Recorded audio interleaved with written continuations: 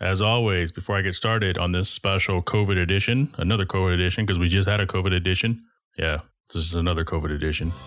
I got to tell you about Talk Mobile. Talk Mobile is an innovator in retail and works with organizations like T-Mobile to operate stores throughout Arizona, Oklahoma, Kansas, Louisiana. All of us are probably locked down and hoarding shit. Actually, I found some stuff. I'll tell you more about it in a second. However, for more information and jumpstart your career, please visit TalkMobileNet.com. Again, that's TalkMobileNet.com.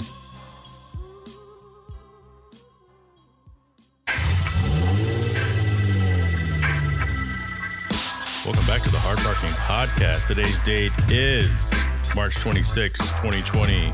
Everybody is still staying at home here in Arizona, which is where I'm at now, my home studio, which isn't really a studio, it's just a room. We can still go out, we can still do stuff, but we're encouraged to at least keep our distance and make good decisions. So I actually used that Nextdoor app we talked about in the last episode, and through that Nextdoor app, I found everything I needed. Found the toilet paper, found the beans, found the rice, found pretty much anything I wanted. But it wasn't just the app. Stores are stocking, restocking on a regular basis. You just have to get up and get there early. Usually you don't have to stand in line. Winco, Costco, all those places still have lines in them. I have membership to Costco. I have no plans on going to Costco anytime soon. Because I just go down the street to my local grocery store in the morning. I can go down to a Walmart a couple miles away and get everything I need. So for those of you out here that are listening to this, if you wait till you get off of work, if you're able to go to work, probably not going to get what you need. But it's just a matter of time. Everything is coming together. I don't know if things are going to get better or if things are going to get worse. But what I do know is the grocery stores are restocking. I think, at least for now, people have realized they don't need to hoard. Plenty of toilet paper out there. In a little bit, we're going to be joined by Johnny Valencia of GearOneAgency, formerly of Michelin. The purpose of that conversation is we're going to talk about sponsorships and what it's like from the company's aspect of sponsorships. Because typically it's like, okay, well, I got something, whether I have a new podcast and I want somebody, a company to hook me up with some expensive podcast equipment, or I want to get new car parts. I want these cool tires, no matter what I'm in. If you're out there and you're doing makeup and you want top of the line makeup companies to sponsor you, we're going to talk about some of the basic things that you need to really do for them to take you serious. So we'll be joined by Johnny Valencia in a little bit. I'm stuck at home in a sense. So we have the absence of Jay's rental car of the week, but I will tell you that I did have a loaner vehicle from the dealership. I went to get an oil change in my daily, my Infinity, and there's this thing they do. Like we all know the dealerships, sometimes they try to screw you over and sometimes they're honest, but I did tell you, and Eric told you a couple episodes ago, if you're going to get your oil change, either do it yourself or take it to a certified dealer to do it. So the other day I got online and I got onto their website, this Infinity dealer, and I picked the package of the oil change. I said, I just want a basic oil change, $70. They had a medium tier. There's like 105. And then like this special one, there's like 130. I started looking at it. I'm like, okay, they all have the same things that I need. Then they have a few extra things that I know I don't need. So I'm going to pick the basic one. And I also said, give me a rental car. Go in, go to drop my car off, and I'm standing there with the service manager. So he pulls up, he does this condition report on the car. So he walks around the car and whatever, pulls out his iPad, and he's like, okay, well, we got you signed up for the package. And he was pointing at the medium package, the $102 one or whatever. And I go, no. I want the $72 package. I want that one. Oh, okay. Well, last time you were here, we had a bunch of things that they recommended you take care of. Did you want to take care of those today? No, I do not. Okay. I said, oh, and I also need a rental car. Okay, fine. He goes, go wait in the lobby and we'll bring you your rental car in just a few minutes. So I'm standing around in the lobby back and forth. It's like 10, 12 minutes. I'm like, there's nobody else in the waiting room but me because everybody's scared to go out. Where the hell's my car? I put when I reserved that I wanted a rental car, they should have had a rental car ready for me after I gave my proof of insurance and my driver's license. I'm looking over my service guy and he's over there just pecking away at the keyboard, 20 words a minute. A few minutes later, call me over there. I get the keys to the rental car, and that's what I'm going to review. Sort of, kind of, but not really. So they gave me a 2020 Infiniti QX60, which is a crossover 7-passenger vehicle. So this thing is like $45,000, 300 horsepower, $45,000 crossover SUV, seat 7. It reminded me a lot of the Infiniti that I have right now, which is a 2007. And looking around, their infotainment center. So if this is your first time listening to the show, you know that I review cars every once in a while. I complain about a lot of silly shit. Their infotainment center was terrible. They had a CD player. Like I don't even know, cars have CD players in them, like new models. Apparently they do because this one does. and it had the old tangible buttons, kind of analog looking. And the CD player is presented as almost like, wow, you have a luxury vehicle. We want you to know that you have a CD player. Like, I don't think people listen to CDs anymore. If you listen to CDs when you're listening to this, don't get offended. Chances are you're not driving a 2020 vehicle with a CD player in it. Mine has a CD player in it because it's a 2007. But the screen that tells me that I'm listening to Bluetooth audio, it looks antiquated. It looks like something I would have had in my vehicle like 2003. It's just the look and the feel and the ride did not feel like a brand new vehicle. This one did have a USB-C port, a USB port for charge only, and then, of course, underneath, it had 2 USB ports. So this thing is equipped for road trips. So it's got that going, but the ride quality was nothing impressive. It didn't even have a sport mode. I know, okay, all right, so it's a crossover SUV. Almost every vehicle I know or every vehicle I rent that's halfway decent has at least a sport mode so the driver can feel like they're doing something. Well, let me tell you about my experience there. Again, I just want an oil change. I get an email or I get a text message and I go to check it. And they walk around and they said, your car has a lot of things that we consider critical and you need to take care of it now. Brake fluid, I know. Drive belts, it squeaks. It squeaked for the last 3.5 years when I changed the belt myself because I don't know what I'm doing. But it's not going to bust anytime soon, obviously. Engine air filter. Okay, I could do that. The in-cabin microfilter. I could do that. Power steering fluid, I'll take it somewhere else to get done. Wiper blades and my hood stays, the little arm thingies. When you open your hood, if you don't have a hood prop, those are blown too. So the hood stays, the wiper blades, the in-cabin microfilter, and the engine air filter are all things I could do myself. I can go to the store and buy most of that shit. The little hydraulic thingies for the hood, I'd order that online. So I went and looked this up. And this is what you got to be afraid of, because I know some of you, if they tell you need the stuff, you say, just do it. But you need to always check your prices, because I'm just going to call them hood thingies. They have a proper name. They call them hood stays. I don't think they're called hood stays. They wanted to charge $387 to change that. I looked up online. They're $12 a piece. Like, get the hell out of here. I'll figure it out for $12 a piece. Wiper blades, $65. You can go to Walmart. You can go to your local auto parts store, and you can buy those starting at $9.99. If you want the really nice ones, they're going to be like $40 for a pair. You can decide what you want to put. You want to put the cheap ones on there? Put the cheap ones on there. $20 a pair. Easy as hell. The engine air filter, they wanted to charge me $60. I know that's like a $13 to $15 item. I do it myself. And the in-cabin one, I'm going to tell you this. It's like underneath the dash on the passenger side. That thing's a pain in the ass. I've done it before. I'm not paying $170 for it, though. I'll do it my damn self. I added up those simple things that I know I could do, but I haven't done because I've been lazy as hell. They wanted to charge me $682.04 to do that. So obviously I went down, decline, laughed a little bit, decline. So not only did you want to charge me out the wazoo for an oil change, but you gave me a piece of shit rental car. Stay away from the Infiniti QX60. Unless you absolutely, there's a ton of other vehicles you can get in that price range. $45,000, you get a used, much better car. You get a nice Audi Q7 that's only a couple of years old for less than that. A superior vehicle with all the creature comforts and everything you need. Car's a piece of crap, in a sense. Coming up next, we're going to talk to Johnny Valencia of GearOneAgency. As I mentioned earlier, we're now joined by Johnny Valencia of GearOneAgency, formerly the influencer and events program manager over at Michelin, where he'd worked for 17 years. Johnny, welcome to the show. Thanks so much, man. Appreciate it. Been looking forward to chatting with you for a while. This is a pretty cool podcast so far that you've got going on. So if you would, could you please give our listeners kind of a high-level overview of what you did at Michelin, and then afterwards we'll talk about GearOneAgency, and we'll get to some Q&A and have a little bit of fun. Yeah, for sure. And I'm just hanging out, and I like cars. That's always my intro. So, yeah, GearOneAgency, I've been going about that, started that company over a year ago now.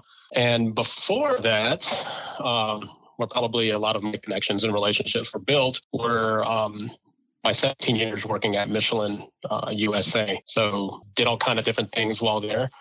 But yeah, the fun part, which was like my biggest goal while I was there, was to get that role that I was in before I left, because it allowed me to do what I love to do 24/7. And that was being engaged with cars, people, brands, companies, builders like yourself, a ton of different things. So there was a lot that went along with it, but I pretty much established, myself and met a lot of awesome people. Thank you for that introduction, Johnny. So what I've been telling everybody is that from your perspective, so if they go back and listen to episode 3, Brando and I talked about how to go about getting sponsorships and getting attention as a consumer level, I guess, or an end user as we use in IT, out to high-end corporations, places like we used to work. I think what's really exceptional about having you on this call is you are the guy, you're the one who would see these applications come in. Sometimes you would just see a random note, hey, I'm looking for some free whatever, hook me up with some stickers and I'll give you a shout out.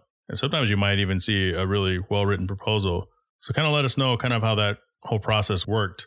Yeah, absolutely. The one thing is you become everybody's best friend, to be honest. The cool part is that, what I had to do is sift through, all of these numerous requests that would come in and try to understand who this person is. How will I be benefiting them was a question that I always brought up close to the top outside of just thinking about, my brand and my company.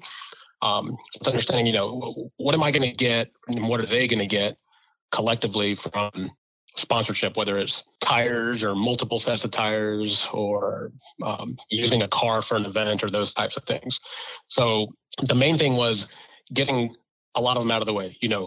Hello, I love your tires. I will put your sticker on my car. I go to car shows and parking lots, blah, right. blah, blah. I'm sorry, there's nothing. It doesn't seem to mean much. No, it doesn't. And it also shows me that, they really haven't put a lot of time and effort into showing that they're going to do some work. There's work to be done on both ends. What I would do is if I did see one that was somewhat interesting, whether it was like an actual 2 or 3 or 4 page proposal that had a breakdown of who they are, what they've done in the past, what they're looking at doing in the future, who they've already partnered with, who's already sponsoring them, links to, things like articles or their social media, those kind of things. Those are the ones that I would actually take time and take a look at and see what's going on. So, I would totally go ahead and jump in and dive in and do the whole detective work on everyone. I'm Googling your name, Googling everything about you, digging deep, looking to see what I can find about you. I'm glad I have a VPN and a private browser, you know what I'm saying? Yeah, I'm digging for everything and anything that I can find. And then on top of that, if you get through that vetted process, then I would start asking people in the industry, privately. I'd shoot them a text. I'm like, hey, do you know anything about this guy? Hey, have you done anything with this person? Hey, has this person reached out to you? Just to get some feedback. So this is something that would go over the course of a few days. This isn't like a little 10, 15 minute kind of thing. And then from there, Jay, what I would do is look at what my goals were.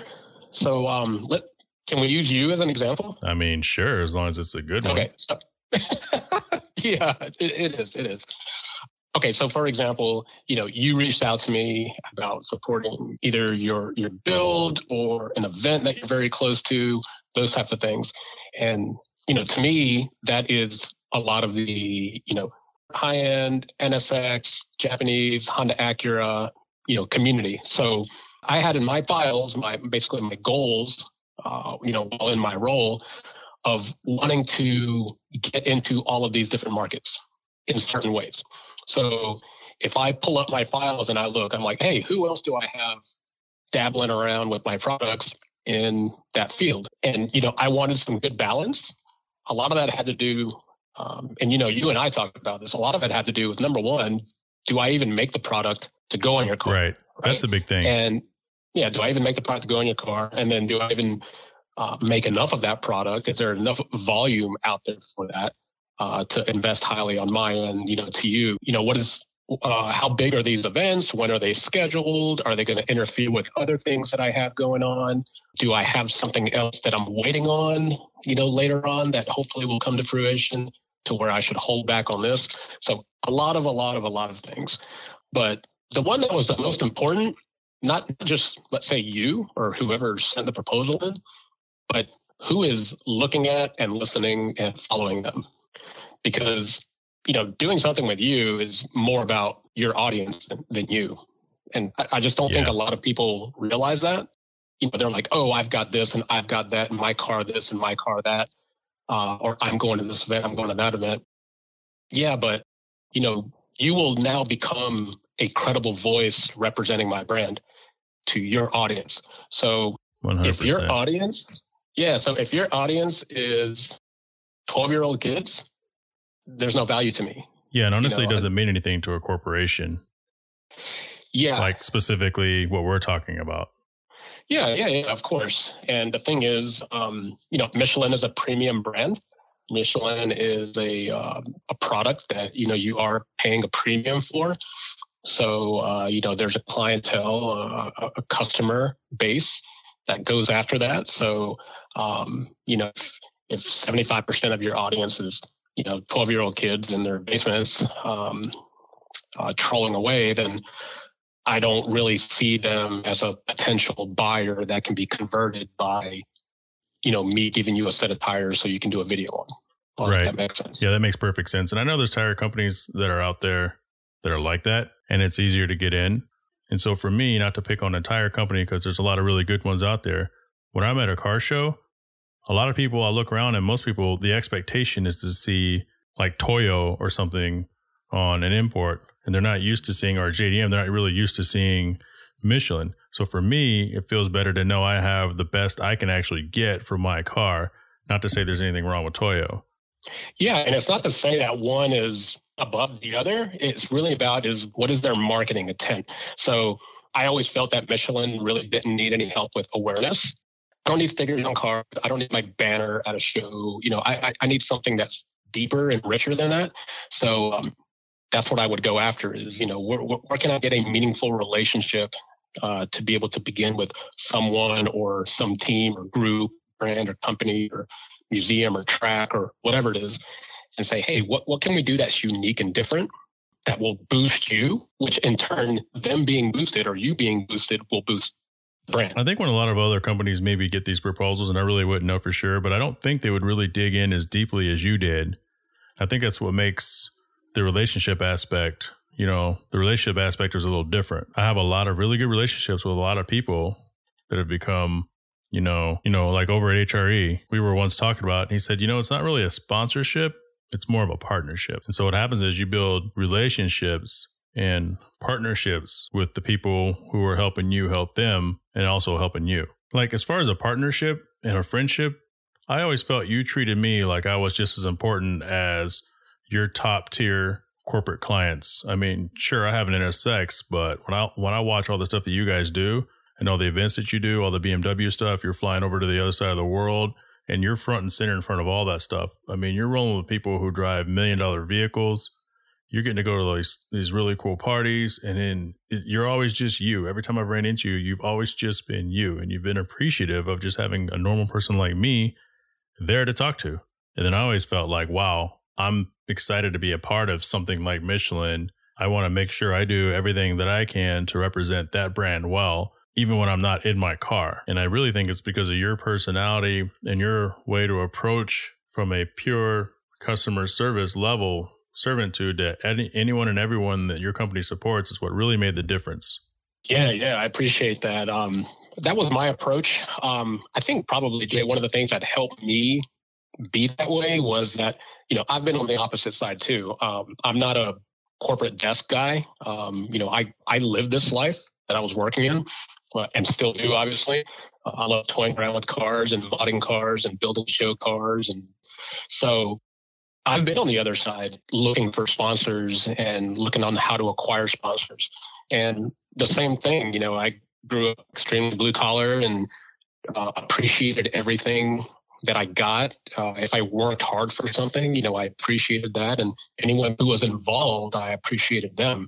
So in the past, before work life, getting sponsors for cars, I had some, and, I always wanted to make sure I did my part. And I remember the traits that the reps of those companies had with me and, what worked and what didn't work. And that was really the approach. And I agree.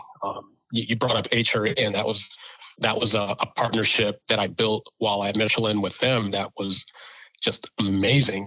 I never had that approach of, and you know this too. Yeah. I didn't have that approach of, all right, I'm going to give you a set of 4 tires. I need you to give me one Instagram post every 2 weeks. Tag this, say that. I need you to mention my name in this. Do not do this. I didn't do that, man. Right. Didn't do that. I was going to say probably for 95% or higher. Unless I had like a specific campaign or something. The reason I vet people is because I want you to be you. The whole reason people listen to you and watch you and follow you is because you're you, right? So I don't want to turn you into an editorial. I don't want to turn you into a billboard because that's not authentic. It's not genuine. And guess what? It doesn't work. So the relationship is huge. I wanted you to be able to have a go-to person anytime. So whether that's email, phone call, text, Instagram DM, Facebook private message, I don't care, dude. Hit me up and, I'm your guy. And, I've made sure to always respond, talk about what's going on. And yeah, I mean, it's a relationship. Just because it's business doesn't mean that you change the relationship rules. That's the way it works. That's a key point to make.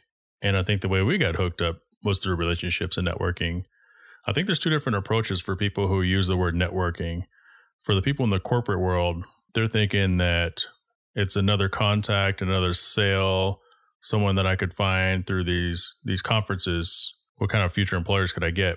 But I think in the automotive world, it's like networking is about building relationships organically, because you never know when knowing somebody can help you know someone else who can help make an introduction. A lot of times it is about who you know, but it's also, if you're a good person and they believe in you, it's going to help open the doors to other things. And while everybody knows the Michelin brand, the relationship that you and I started with way before we knew we were even going to do anything was with that Michelin Apex forum, which was a private closed forum for customers or the automotive community. And it just kind of grew from there. Yep. A little bit after that, owning an NSX, and the NSX world is really small, started a relationship with Jubal over at Clarion, who's no longer there. And I would see him at Barrett Jackson. We'd talk. He'd come to the NS Expo events, and we built a national relationship. And he told me, because I would ask for stuff like, hey, when can you guys hook me up with the radio? And he goes, hey, come back with this amount of followers, this amount of engagement. Show me you're doing something big, and I'll talk to somebody. I knew I had to do a lot to show that my build and my efforts were worth a major corporation's time. Like I wanted to prove that I deserved an opportunity. Yeah. And, to even continue, the spider web is I then hit up Clarion doing something Michelin/Clarion. And then Michelin and Clarion, we started doing things together because of knowing other people that we both mutually had partnerships or relationships or sponsorships with. And I saw the amazing benefit of what they were doing. And I'm like, hey, I want to be a part of that. Let me brainstorm with these guys and see what we can do. And that ended up being a pretty awesome collabo that we did with them too. Yeah, I found that if you help connect people, it's eventually going to come back to you. And someone is going to do you a solid and help connect you somewhere else down the road. So going back to what you did your last few years at Michelin, what are some of the worst type of submissions you would see? Because like I said earlier, people, they don't really understand how it works. Usually that's the problem. It's not that they're just being arrogant. They just don't know how the process works. So they're going to reach out and just ask for free shit without knowing that, hey, maybe I need to do better. Maybe I need to present better. Maybe I need to be seen more. And even if they don't have much to offer yet, what do you tell someone who would just open up maybe an Instagram account? Because, like you and I know that we've watched social media and engagements and how things are viewed differently just in the past 5 years. Like if I hit you up and I have 30,000 followers, it used to mean a lot more than it means now. Because now everybody knows that you can go out and you can buy followers. You can do follow for follow. That's not true. It doesn't really mean anything. But if I have 5 followers and I hit you up, but I don't have a lot of things going on right now, what happens then? Yeah. You brought up a really good point, is to not underestimate. You also said this earlier. It's like, to be honest, I don't know how many other brands are going this deep into, connecting with potential sponsoring out or influencers or brand ambassadors and those things as much as, what me and my team did in there. And you're right. I mean, things like as simple as, I have 30,000 followers, but then I look at your last 60 days and you have a 0.0003 engagement rate because, they're all fake followers and you have no engagement, you have, no one that really gives a crap about what you're posting about. Or a follow for follow thread. Or follow for follow. Or, even before I left, the whole, comments was even going on. So that made my job a little bit tougher to, tap on who's commenting, and you see that they have all one post. And, it's fake comments as well. So that was a big piece is homework. Depending on, again, who it is that you're trying to go after for sponsorship, don't think that they're not big and take a look at things if you're truly not being genuine and being truthful about what your account is. The next thing I would say is there has to be a connection. Okay, there has to be a connection. Number one, or not number one, but in this part, hopefully you've done your homework on the brand. Number one, I mean, this was funny. I would get sponsorship requests from people who would send me their tire size, and I'm like, we don't even make that any research about who we are, what we do, those kind of things. Another one would be, I guess I don't want to jump ahead, but you do have, it's going to be not going to be one where I get where someone is saying, hey, would love for you guys to be a part of, what I do, my videos and all that kind of stuff. And then say, tell me that it's going to cost me $200,000. So right. I'm like, okay, this high dollar amount has me curious as to why I'm needing to pay you, but I want to hear more. So, you hear more and you do your digging and all that. And again, a lot of it goes back to what I talked about before is if it doesn't match up with what my company's goals are, either immediately or for that year or for the long haul, then, I don't care if you have 1.5 million subscribers. I'm sorry, it doesn't match up. It doesn't make sense. It would be like you connecting with an off-road brand. True connection there? No, not really. So how about I just tell you about what one of the best submissions were? And then, that'll help a lot with what not to do. And again, we're talking to Johnny Valencia of GearOneAgency, talking about what it's like to be on the other side of sponsorship proposals. Yep, appreciate it. So at the end of the day, how are you going to help me meet my goals? How can you help me make my life easier so that I can help you out more? And then what's it going to look like when we get started? So one time I received a sponsorship proposal from a guy, sent it in. I'd never spoken to this person ever, had no idea who they were. And it was like 4 pages, PDF, photos, links. Here's who I am. Here's a photo of my car. Here's what I've been doing. Here, they gave me social media analytics as far as followers, growth, reach, engagement, things that they've done in the past, magazines and publications they've been a part of in the past, online, interviews, events, et cetera, et cetera. And then they also gave me what they felt I would get as far as a company by working with them. And dude, I'll tell you, everything was laid out. Like I had no questions except what's your tire size? I want to send you 4 tires. And then from there, it made things very easy. Being able to, Jay, you said earlier that, you kind of felt like you had a responsibility to do good, working with Michelin just because of the background and the history and everything they're doing. And that's what it was like. It was almost like this guy almost wanted to be like part of the Michelin team and let us use his vehicle and his platforms to be able to promote our story. And it was probably one of the more fruitful relationships that I had that ended up growing into something much larger. I ended up using their car for events for a couple of weeks. I would ship their car back and forth across the country. That's amazing. So that I could use it. I don't remember you shipping my car anywhere, but continue. I used their car in professional photography to create banners for events. It was just such a fruitful relationship that's how it turned into, hey, dude, whenever you need something, just let me know. It's like, hey, my wife's car needs tires. I'm like, all right, well, what's the size? I'll send them over your way, kind of thing. Again, going back to the relationship thing, it works out. And then not only that, but let's go back a little bit like we talked about with Clarion, where, hey, if I had another partner that I was partnering with, let's say, okay, HRE, say, hey, HRE, you might want to check this guy out. I'm doing all this stuff with him. Why don't I connect you guys and you talk?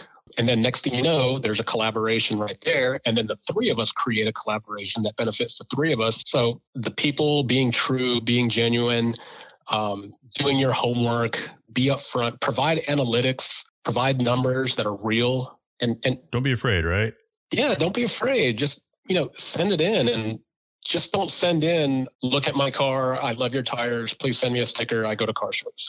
Those kind of things. That's just half-ass. I'm sure that same email was sent to 12 other tire companies. Yeah, I have two takeaways from that. So that was an awesome example of a relationship that got built from a very, very detailed proposal.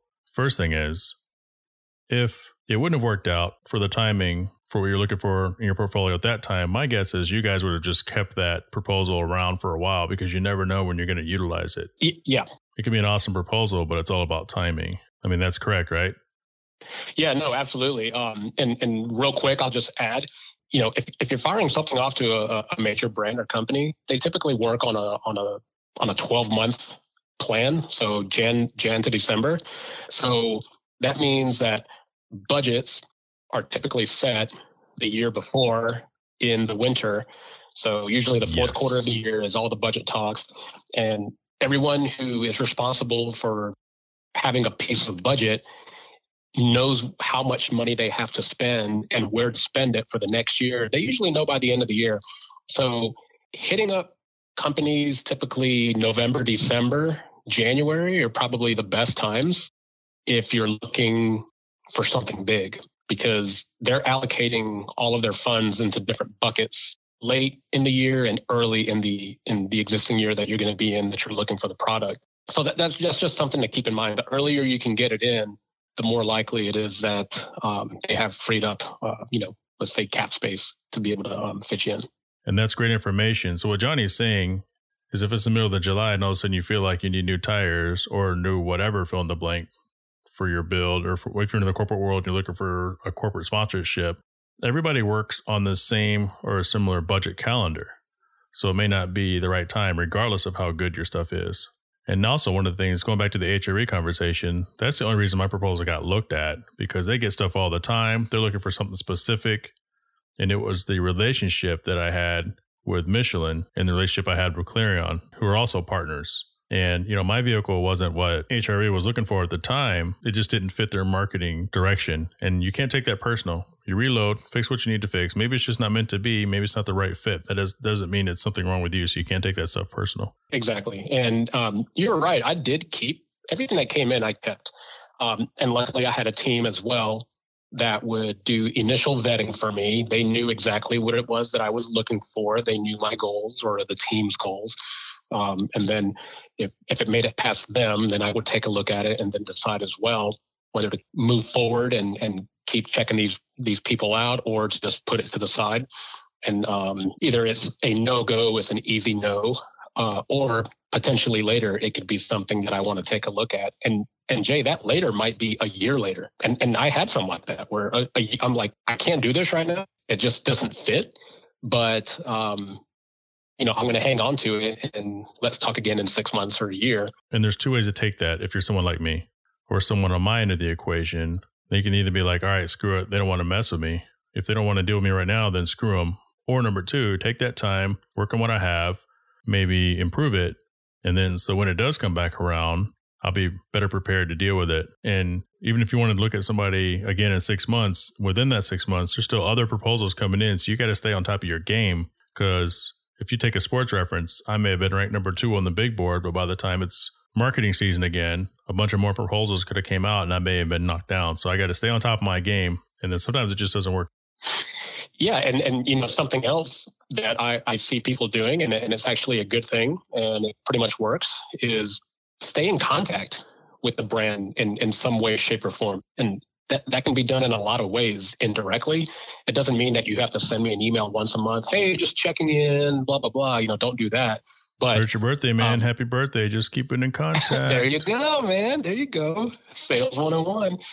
But even more indirectly, hey, go to Michelin's Instagram and comment on one of their photos every now and then, and say something interesting and fun, because I would monitor all of our posts, all of our comments, all of our feedback.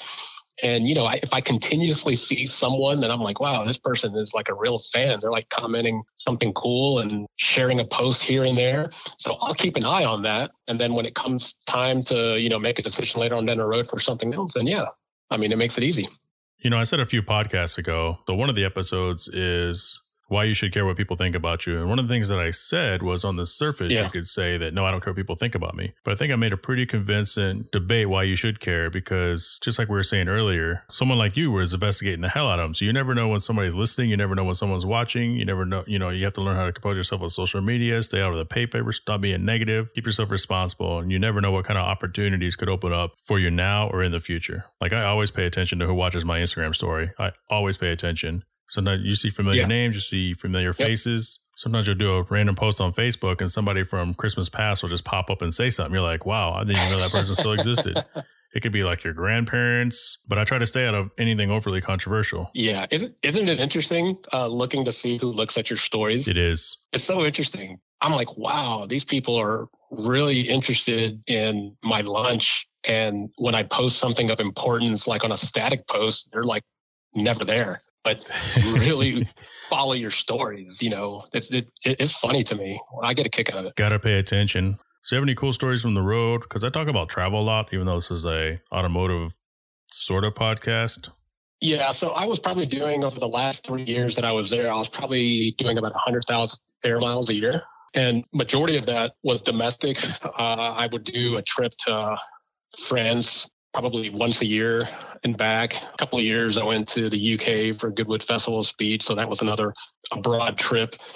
And it just becomes normal, It was almost comedy to sit back at the airport and just watch people, because you can clearly point out people who don't travel versus people who do travel. Everything was just normal to me. I knew how early I needed to be at certain airports. I knew what the latest was that I could get there. I knew my plan with carry-on versus check-in. I knew who had the best restaurants. It didn't bother me at all doing all that travel. I actually looked forward to it. But it's like I used the time in the year to just disconnect and think.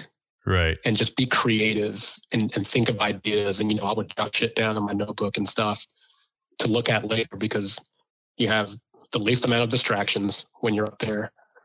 You throw on some noise canceling headphones or something and, let your mind wander.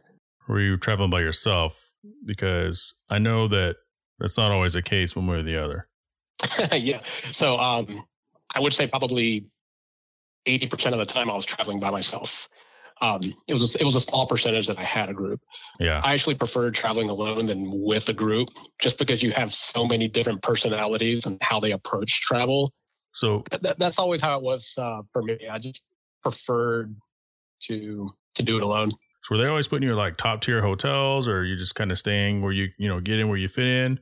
So it's like if you stay at, some of the Marriotts, they serve you food during happy hour, usually cheap wine, cheap beer, a few eats. Do you ever take advantage of that and just not feel like going out, or do you pretty much go out all the time because you've been given a per diem and you may have some clients to take out? Well, one of the good things was, the way things are in different cities, if I went to VIR, I could probably find a hotel room for $150. But if I go to LA or San Diego, there's no way in hell I'm going to find a hotel for $150. So it's really just about, don't do anything stupid, which is great advice for life, and do the right thing. I did, have to just like normal submit expenses to my boss, and he would vet them out. And if he had any questions, he'd be like, hey, why the fuck did you stay at a $500 a night hotel? And it's like, because I'm in Monterey for Car Week. Absolutely. Kind of thing. So as long as you had a legitimate reason, it was fine. Michelin starred restaurants, that's definitely something that I didn't partake in on my own. If there was maybe an event, or if we had a small group, or, we had a client or a partner or something that we wanted to, go have dinner and wine with, maybe something like that. Right. But being able to partake in that while with the company was definitely a highlight. That's some next level shit right there, dude. Yeah. I've seen pics.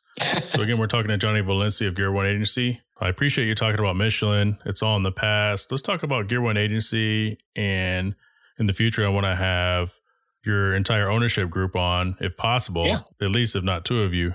If you would please, tell us about GearOneAgency. Yeah, for sure. So Gear One is a company that got started late 2018. There's 3 partners. So myself, Amy Shackelford, and then you have Ramin Arami. So the 3 of us got connected through the Michelin PS4S global launch event in Palm Springs. That was one of the more epic events that I was ever a part of in the automotive world. And, the approach that was taken was no traditional media, so no publications, just digital media influencers, all that kind of jazz. So I had invited these guys to the event, and just at the background with Amy's been running her own social media agency for 10 plus years. She's extremely connected in the luxury and exotic car world. She's a part of Gold Rush Rally, of Exotics on Cannery Road, now Exotics on Broadway, all the Fuel Run rallies, amidst some other things. So what I really was impressed at all the things that she was working on. And then Ramin is also, he's the owner of Gold Rush, Exotics on Broadway, and Fuel Run, but he also has a very deep background in web development, web design. So let's just fast forward to let's say early 2018. We were just casually talking, hey, would it be cool if kind of thing? And it ended up that, took the plunge, formally and the right way, left Michelin and started this agency. And Jay, what really made it inviting to me was that I'm basically doing exactly what I was doing when I was at Michelin. So it wasn't really a difficult transition. It was just basically I was working in a different office, doing the same stuff. You trade some perceived stability, though. Yeah. Absolutely. Of course, when you're with someone for 17 years, right. And you know what's, coming into, what the paycheck is every 2 weeks, and you've got your benefits and, everything's kind of taken care of, and a travel budget and all those kind of things. Of course. Absolutely. I'm not going to discredit that at all. But GearOneAgency is good. It's an automotive agency. We do event planning, event management. So if you have, a show, a car show, a rally, like VIP hospitality, strategy, those types of things, that's right up a rally. We do branding, whether it's digital or storefront. Of course, the social media management is there. We have a lot of social media clients that we manage their social media for. We talked about partnerships earlier, so that obviously continues. So, influencer programs, brand ambassador programs, cross-promoting, those types of things. And then finally, overall, we do web design and web development as well. So everything. That's awesome. GearOneAgency, look forward to hearing more about that. Do you have time for some quick Q&A? Let's do it. So we'll take a quick break. When we come back, we'll do some Q&A. All right, welcome back. We're going to jump into our new and fan favorite segment, Q&A. Johnny, I have one. This one comes from Jupiter Fish. He asks, are car meets getting boring yet? I'll let you answer that before I answer it. Okay, let me go first. Okay. It depends. If you're talking about going and seeing cars parked in a parking lot, maybe. Do you consider Cars and Coffee a car meet? Yeah, it is. And here's where I was getting at is, I'll give you my example because I just moved to Southern California, which there's 3 events a weekend. And then I used to live on the East Coast where there was maybe 2 a month. Okay. So there was a big difference. There's this pent up anxiety about wanting to see cars at a car show when I was on the East Coast. And I wanted to see those 700 cars at Cars and Coffee because I only get to see them once a month. Out here in California, I do catch myself walking around car shows. And to be honest, I'm not even looking at the cars. I'm talking to people. I'm catching up with folks. I'm going and seeing brands and people from companies. Every now and then something will catch our eye and we're like, oh shit, look at this. And, we'll go walk around the car and check it out, take a few photos. to me, there can be something unique with a social approach. Yeah, with car meets and shows that need to be more engaging. That's something that we do at Gear One is we strategize and come up and get creative on a strategy with people doing events. So I'll give you a quick example. So instead of doing a car show, and again, this is all based on, who has the funding to be able to do stuff, but it's like, hey, how about supercars and helicopters and speedboats parked in a parking lot? That's different. That's unique. That's a different element. It creates more of that Instagrammable moment that everyone takes a picture of the Koenigsegg underneath an Apache helicopter or something like that, right? With the beach in the background. So I think there's still nothing wrong with meets and shows, but if you take a look and stand back, do some observations, you'll notice which is great, because I agree, it should be about the people. It's more about the people, who they are, their stories, and just having a good time. That's why it's tough right now. We can't do anything. And I know what you're saying. I'm with you. I think there's a lot of gray area in between. There's those three things. So you have the car meets, you have car events, and you have car shows. Mm-hmm. And so for people who are coming from the outside who aren't participating, so let's just say you're a spectator, to them it's a car event and it's a car show. They're all car shows. And then you have the traditional car show, like I've kind of gotten involved in the last 6 years, to where I'm prepping. I have to get up early in the morning. I have to be there by a certain amount of time for roll-in. If I don't bring a chair, I'm screwed. And I'm stuck there all day till awards at 4 or 5 o'clock. And then I go home. And for me, well, I like doing car shows. It's not something I'm not a car show lifer. And I usually get bored within the first 45 minutes to an hour and a half of me being in a car show that I'm stuck at for the next 8 hours. So usually I squat up with somebody and we'll hop in an Uber and we'll fucking leave. We'll go eat. So some people love that and they just sit there all day, and they usually stay in their own space with their own crew, which kind of defeats the whole purpose. And then of course the car meets, like Cars and Coffee. If I don't know anybody, man, I am so bored, and I just don't know anybody. So I have to know someone to have fun, which is kind of weird. No, that makes sense. But then your example of, exotic cars, copters, and boats, to me, that's like a legit event made for spectators to come and see some wild shit that they just don't typically see every day. Yep. One thing I think for you, because man, you've been in this industry for so long, you've seen everything. If not everything, damn near everything. You've probably sat, and I don't know if you do this, but you've sat on the hood of cars that people have never even seen or can only dream to have seen. So I think, from that perspective, the fact that you're still willing to go to just some of these normal things, and because I do the same thing, and I'm not anybody, I'm just some dude, right? But I'll go to Cars and Coffee, and I'll typically only go if one of my friends is going. Sure.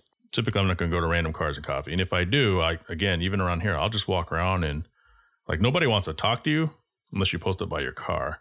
But then if it's a familiar show, I'll do the same thing. I'm walking, I'm just talking to people I know, and every once in a while it's like, oh, that's kind of cool. I love this, because it's not typical of something you see. Let's go to another question. This is from Ryan. Ryan submitted a question before. Ryan Anwar. Hope I'm saying your name right, Ryan. Ryan with two Y's. So this one, car manufacturers are cramming more and more tech and driver assists in cars. Does this take away from the actual connection between the car and the driver? Or does it make the car, more or less drivable? So somebody like you who has driven anything from analog to the most technical digital and anything in between, what is your thought on that? Yeah, that's a tough one. Everyone has their own kind of set of parameters of what they're looking for in a certain car. The majority of the population, has their car. Some people have multiple cars. So I think that if you're looking at your single owned ownership car, that's tough because it has to do everything, right? It has to be able to be point A to point B. It needs to be reliable. It needs to, give you a ear-to-ear grin when you floor it or going around corners, all those kind of things. As far as all the new technology, I think it's great as long as I have the choice to be able to turn things off. But what it's turned into is like, here's the thing. There's a huge difference between getting behind the wheel of a new Nissan GTR and just flooring it, and getting behind the wheel of a first-gen Dodge Viper and flooring it. All right. So yeah. That's the one thing. is going to spin out and kill you.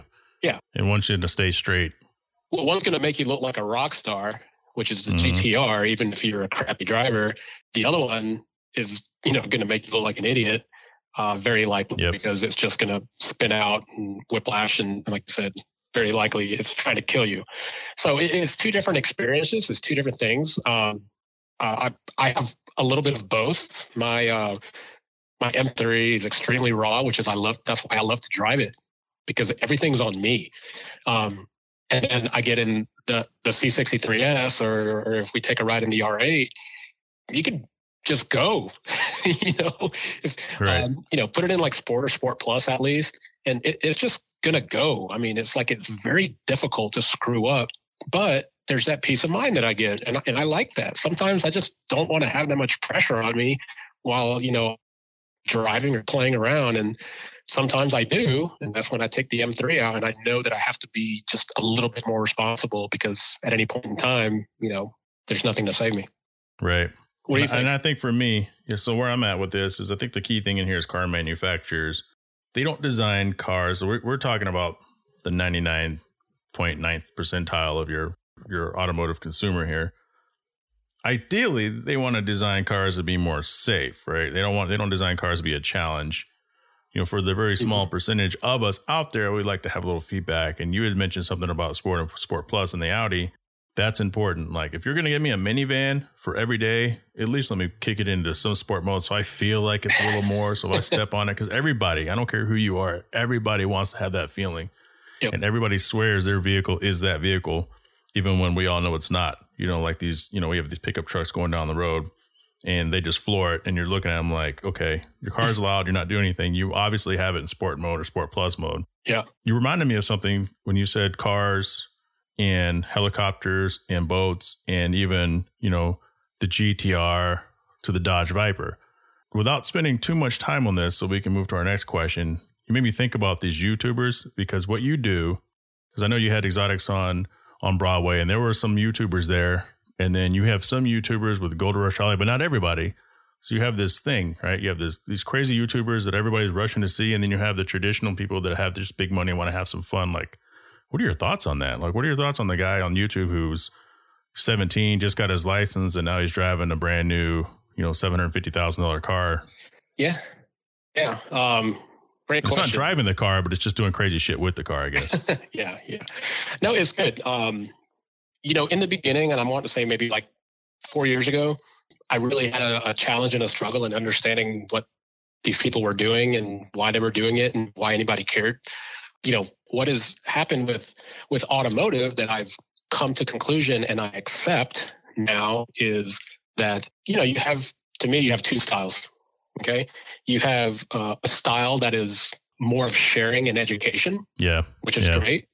To be honest, the only time I watch YouTube is when I'm trying to learn how to do something that I don't know how to do. So if I can't change the fuel filter on the Miata, or if I don't know how to take the rear rotors off, then I'll go to YouTube and look for a video on it.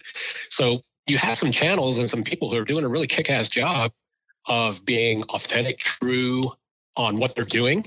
And they're getting great partnerships, and they're getting with huge global companies. And it's awesome. And then you have this other group that's really all about entertainment, right? So here's how I finally, and you know what? When I thought about this on a freaking plane. Remember I thought I'd do like a sit and think? I'm playing video games and shit, and you're actually working on life. So I started thinking, I'm like, all right, YouTube wants to be the new TV, blah, blah, blah. Eventually TV will go away, or it'll just be streamed from YouTube to TVs. That's where we're at. So when I was young, and when you were young, we had automotive TV shows like Knight Rider and BJ and the Bear, and there's movies and stuff like Starsky and Hutch. And I don't know what the fuck BJ and the Bear is, by the way. But I do know Knight Rider. Knight Rider, that kind of stuff. So the thing is that I look at that and I was like, okay, when I was a young kid, I loved that shit and I loved following it. But I also knew that it was fake. I knew that it wasn't real. I knew that cars didn't talk to me. I knew that cars couldn't jump a dirt ramp and land and be okay and all that kind of stuff. It's just entertainment, right? So I started saying, what's the difference between the TV shows that we have and that? Here's the void. Here's the gap. Here's where I think there's a problem is I think the people who watch that think it's real, and they will defend the ground that these people walk on if someone says anything against, their TV star or whatever, knowing that it's all just a hoax, it's all just for views, it's all just for clicks, clickbait, all that stuff. And you know what? Good for them, because YouTube is an avenue and a channel that can make you money based off of views and clicks and all that BS. So good for them. But the fact that just people haven't quite understood that everything on that channel is not real life. Yeah. Yeah, I was kind of curious what you thought about that. I mean, for me, I can go into a long dissertation about it. I won't, but I think when I see a lot of these people who don't probably know anything about cars buying up as many cars as they can with their YouTube money, number one, are you saving that for anything? Because when I'm that age, because a lot of these guys are younger. When I was that age, I didn't think about worrying about saving about anything, because all I knew is the checks were going to keep coming. Yeah. Although we know as adults that they're not. And number two, it's almost like, and this is kind of one of those bullshit things. It's like those unwritten codes of baseball, which everybody knows is complete bullshit. Except for the Astros. Except for the Astros, right? Exactly. Yeah, and the Red Sox, I think, too, right? But it's like the sanctity of something. Like, how dare you? Like, I've worked my whole life and I have this car. Like, how dare you take this car and you do all this crazy shit to it and you do 700 donuts to it and you ghost ride it off a cliff because you have the money to buy another one, So I think, and I don't know if anyone's actually done that, but I wouldn't doubt it. I mean, seriously, I wouldn't doubt it, right? Yeah. There's a lot of crazy ones out there, and you're right. It's like, just, you know what? It's fine. Just admit that it's BS. I mean, they're all starving for content. And that's why whenever there's like drama going on, it's all just, is it fake? Is it just, are people being dramatic and doing stupid shit just so that because their likes were down or their viewership was down? So it's just drama and childish and ridiculous. And again, it's fine, because those fictional TV shows were childish and ridiculous, but we all loved them. So yeah, I mean, it's like the money motivates more, right? So they're making all this money, so it motivates them to just be continuously is ridiculous. Let's move to the non-car questions. Good. See what we have here. Here's a really quick and nice and simple one. This comes from Rad or Die, which is my friend Mimi, and she was on the prior show where we talked about COVID. Cool. And she's been on another one, but this is real simple. You got to think back to your childhood. So you're almost there, because we were just talking about, Knight Rider and shit. Mm-hmm. When you were really little, what was your favorite cartoon? Ooh. So when I was like really, really little, I liked Smurfs. Smurfs. Yeah. Like Snorks and the Smurfs and shit. Snorkel. But then I started, I was like big time into He-Man as well. So Masters of the Universe. I hated He-Man. What? You know why? Because I'm like, how the hell did they not tell the difference between this dude and these pink or purple tights and this bob haircut, this chili bowl haircut, in a ridiculous shirt? He takes his shirt off. He doesn't even have glasses. At least Clark Kent had glasses, right? This guy rips his shirt off. His cat, who just happens to be the same color as his tiger, probably the only ones in the entire universe. And then he can like barely pick up a mountain, but then he can sling it across the galaxy. To me, I just thought that was bullshit. So yeah, I hated Masters of the Universe. I guess you're right. I can see that. You don't think about that as a kid, but I didn't think about that until just now.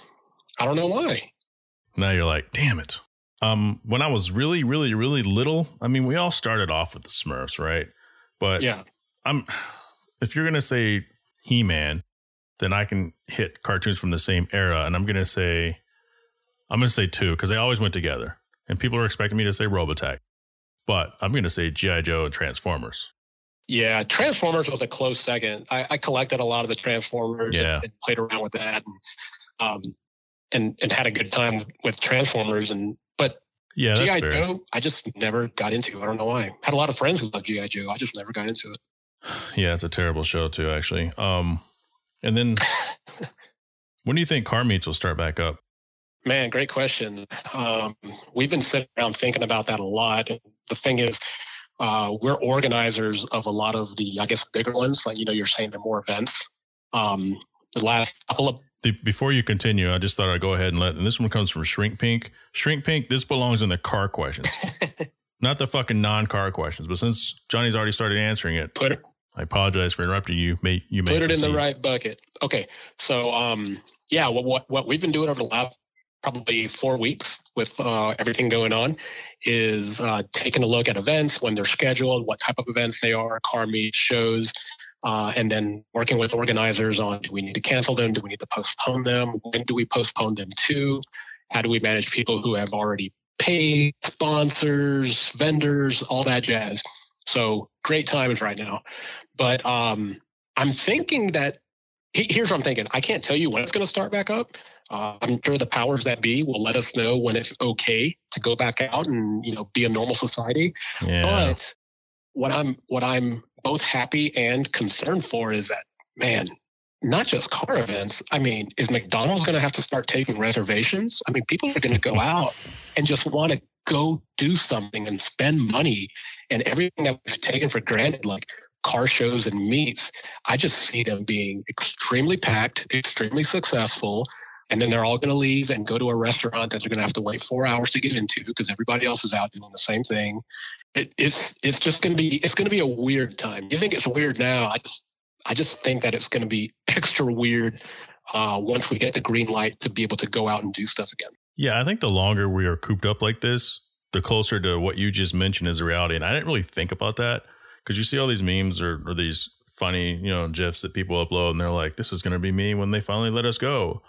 Yeah. But you're right. Like, people are going to be storming to do stuff, and everyone's going to want to hang out together again. Like, oh, where you been?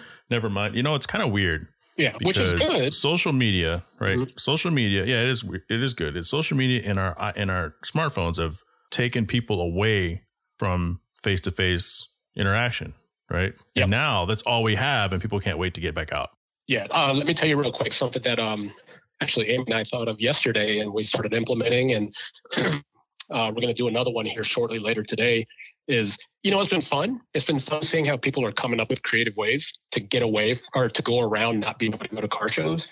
So, I've seen virtual car shows. Hey, be a part of a virtual car show. We did one last weekend. Yeah, super cool. Great idea. And then you have all these challenges. I did a side shot challenge, front shot challenge, booty challenge. I did a cold start challenge. Which, hold on. By the way, fuck all you people that I tag in that shit. You ain't got nothing else to do, and you refuse to do it. Like, let go of your, I'm not going to do it. It's going to mess up my statistics. Like, nobody cares about your Instagram story right now. It gives people something to look at. Fuck you. All right, continue. Sorry. So, I've been a part of all those. And then we were sitting here thinking, of course, bored out of our minds. And I was like, hey, you know what would be kind of cool is to see if people will actually do a review of their own cars. So I'm talking a very informal, not professional cell phone video of either yourself or you just filming the car, and go out to your garage, go out to your driveway, and just walk around your car and tell us about it. Everybody's car has a story. Everybody's car has a story, whether it's why you have it, how you got it, where you got it from, how much you paid, how much you've spent for it, all the mods you've done, what you're planning on doing with it, whatever. Everybody has a little bit of story to tell. And like I mentioned earlier about how Southern California has so many car events, I see the same cars, dude, at shows all the time. And the one thing that I noticed is I don't know a lot about them, because you don't always see the people, because not everyone puts a chair next to their car. Everybody's walking around. So what's cool to me is that if more people get online right now and start doing review your own car, and I put a hashtag review YOC, and people can start seeing videos and learning about people's cars. And, hopefully it's another one of those fun ones that people love and jump on and just go do it. Simple, just go walk around your car for a minute or two or three or whatever and post it. Done. If people have to get up off the sofa, man, I don't know.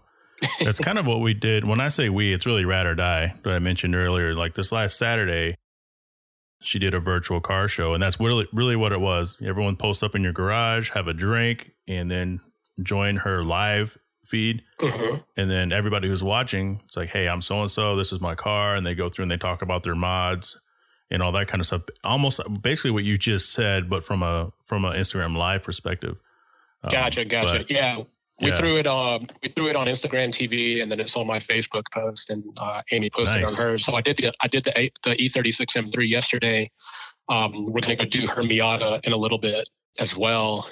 And that leaves we have our 2019 Corolla hatchback, the R8, and the C63 SAMG that we'll do, in the next few days or in the next week or something. It's fun. Number one, get you doing something different. You're getting creative, and you're sharing what you obviously love, which is your car, with everyone else. That's awesome. I appreciate you, Johnny, for spending time with us. So if you guys want to get a hold of him, you can follow him at Southern Germination on Instagram. You can follow, is it Gear One? It's GearOneAgency, all one word. Mm-hmm. What else do you want to let them know about how they can get a hold of you?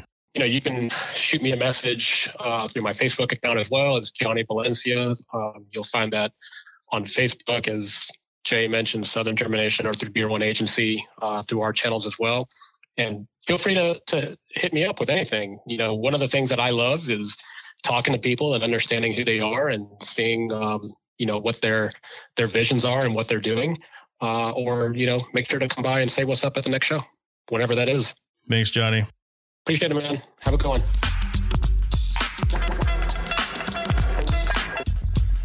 I want to thank Johnny Valencia for joining us from GearOneAgency. Look forward to talking to him again in the future. Hopefully you guys learn some really good stuff about the sponsorships on the business side of the deal. Remember, it's a exchange. It's a relationship. Don't just reach out there and expect somebody to give you something just because you want it. You have to reach for it. You have to earn it. I want to thank our sponsor, Talk Mobile Net. I want to thank Anchor for at least hosting us. I want to thank NSX Channel. We don't have a builder segment this week, and it'll probably be a while before we have another Jay's Rental Car of the Week, depending on what happens with this whole COVID thing. It's a scary time. If you like what you hear, tell a friend, please. I can't grow unless you tell people that I'm out there. You can find us on Anchor, Spotify, Apple Podcasts, CastBox, Radio Public, Hard Parking Pod on Twitter. Email me, hardparkingpodcast@gmail.com. You can follow me at NA2NSX on Instagram, or J_travels. That's JHAE_travels. Let's do this. Let's grow this thing together. Stay safe. Stay contained. Stay away from crowds. Where you at with my real soldiers? Where you at with my soldiers at? Put your pistols in the air with my soldiers at. Just wanted to thank my sponsors one more time. TalkMobileNet.com, NSX Channel, Dress Up Bolts, Last Era Brand, Higher Quality Detail.